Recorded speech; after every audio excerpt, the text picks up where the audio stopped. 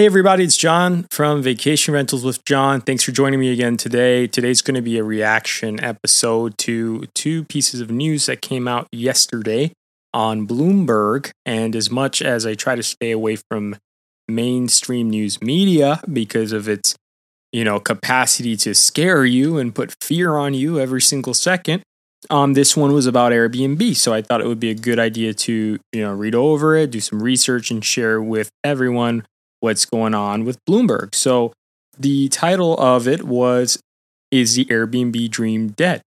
And it talked about a couple that purchased, they were from Minnesota, they purchased in Orlando by Disney, my main market, and how they received no bookings in August. It's been nothing but a nightmare, losing money month after month, and they're just really upset about the whole thing. Well, I don't know, like if you have really out of touch real estate speculation and you think it's, a viable strategy for running a business, well, you kind of get what you deserve, not in too harsh of terms, but in any business, let's just get off of the topic of vacation rentals just for 2 seconds. When you start a business, one of the main questions is, where am I going to find my customers? How am I going to get people to buy, right? And any sales organization would ask the same questions. So starting a business and speculating, thinking that another company, namely Airbnb, is going to just throw bookings at you without you having to do much, and it's going to be totally passive, and everything's going to be fine and dandy, you're going to make money.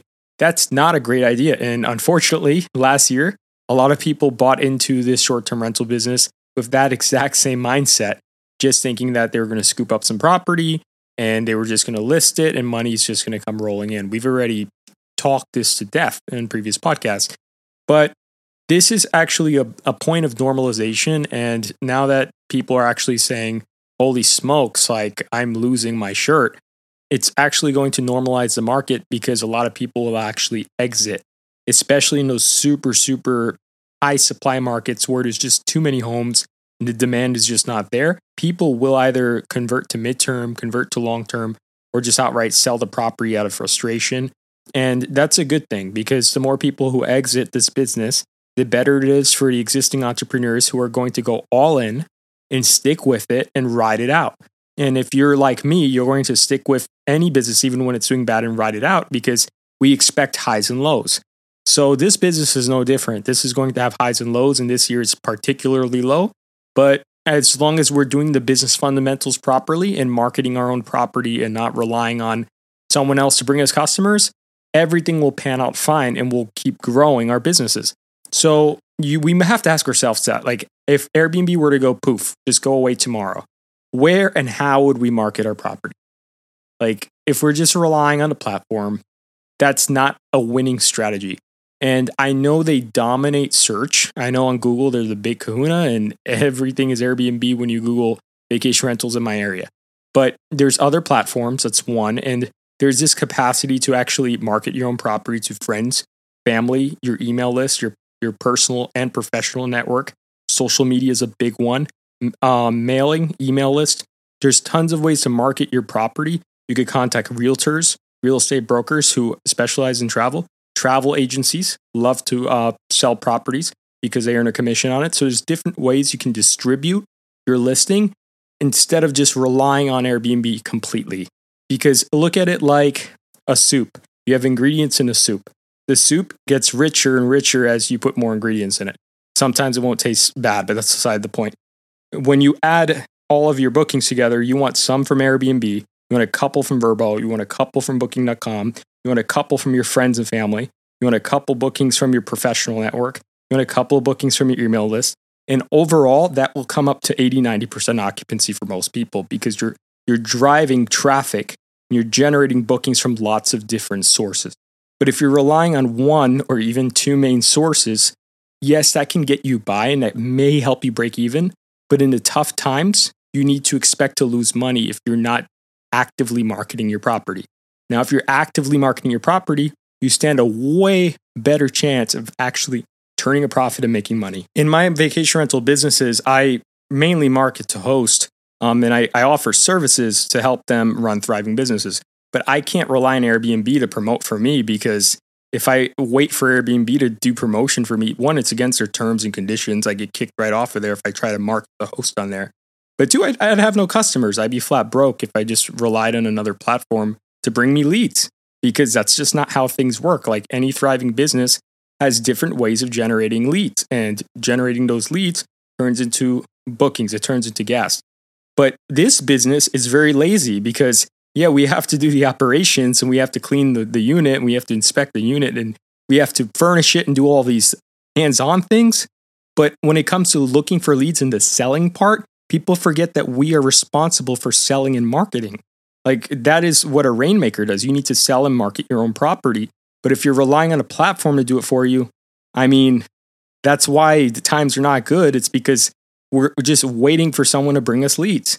And that's why Airbnb makes so much money, because they're bringing leads for lots of people. They're the lead maker. They're bringing in the money, right? So at the same time, while we can be frustrated with the platforms, if you're fully relying on the platform to bring leads, well, it's time to think differently and kind of come up with a different strategy that's actually going to have compounding effects over time. If you just say, hey, this isn't working for me, I'm not making as much money as I used to. Airbnb is not what it used to be.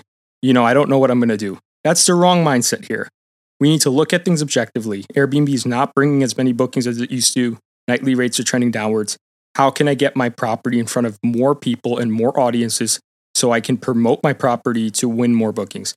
That's the correct mindset. So once we find out that we're in the right headspace, we can actually distribute the property to different channels to actually get more bookings into our vacation rental. Start really personal. If you've worked with a realtor or a broker, or you have friends and family that travel, ask them to share your property with others. It's a really great way to get your property in front of people for free. If you haven't asked people to promote you yet, I know it sounds like a shameless marketing thing. You don't want to annoy people, but trust me, if you're trying to sell and you're trying to win, you're not annoying anyone. You can give them rewards. Like anytime you get a booking, you could offer that person some sort of commission or a thank you gift.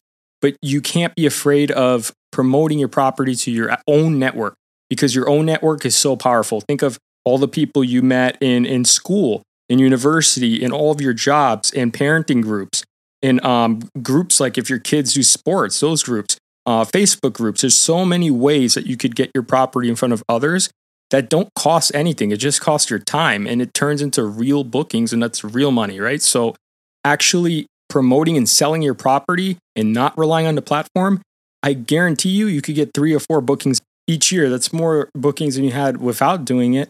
If you're saying, gee, John, why didn't I think of that? I knew that. Like everybody knows you could just tell people about it. Well, are you doing it?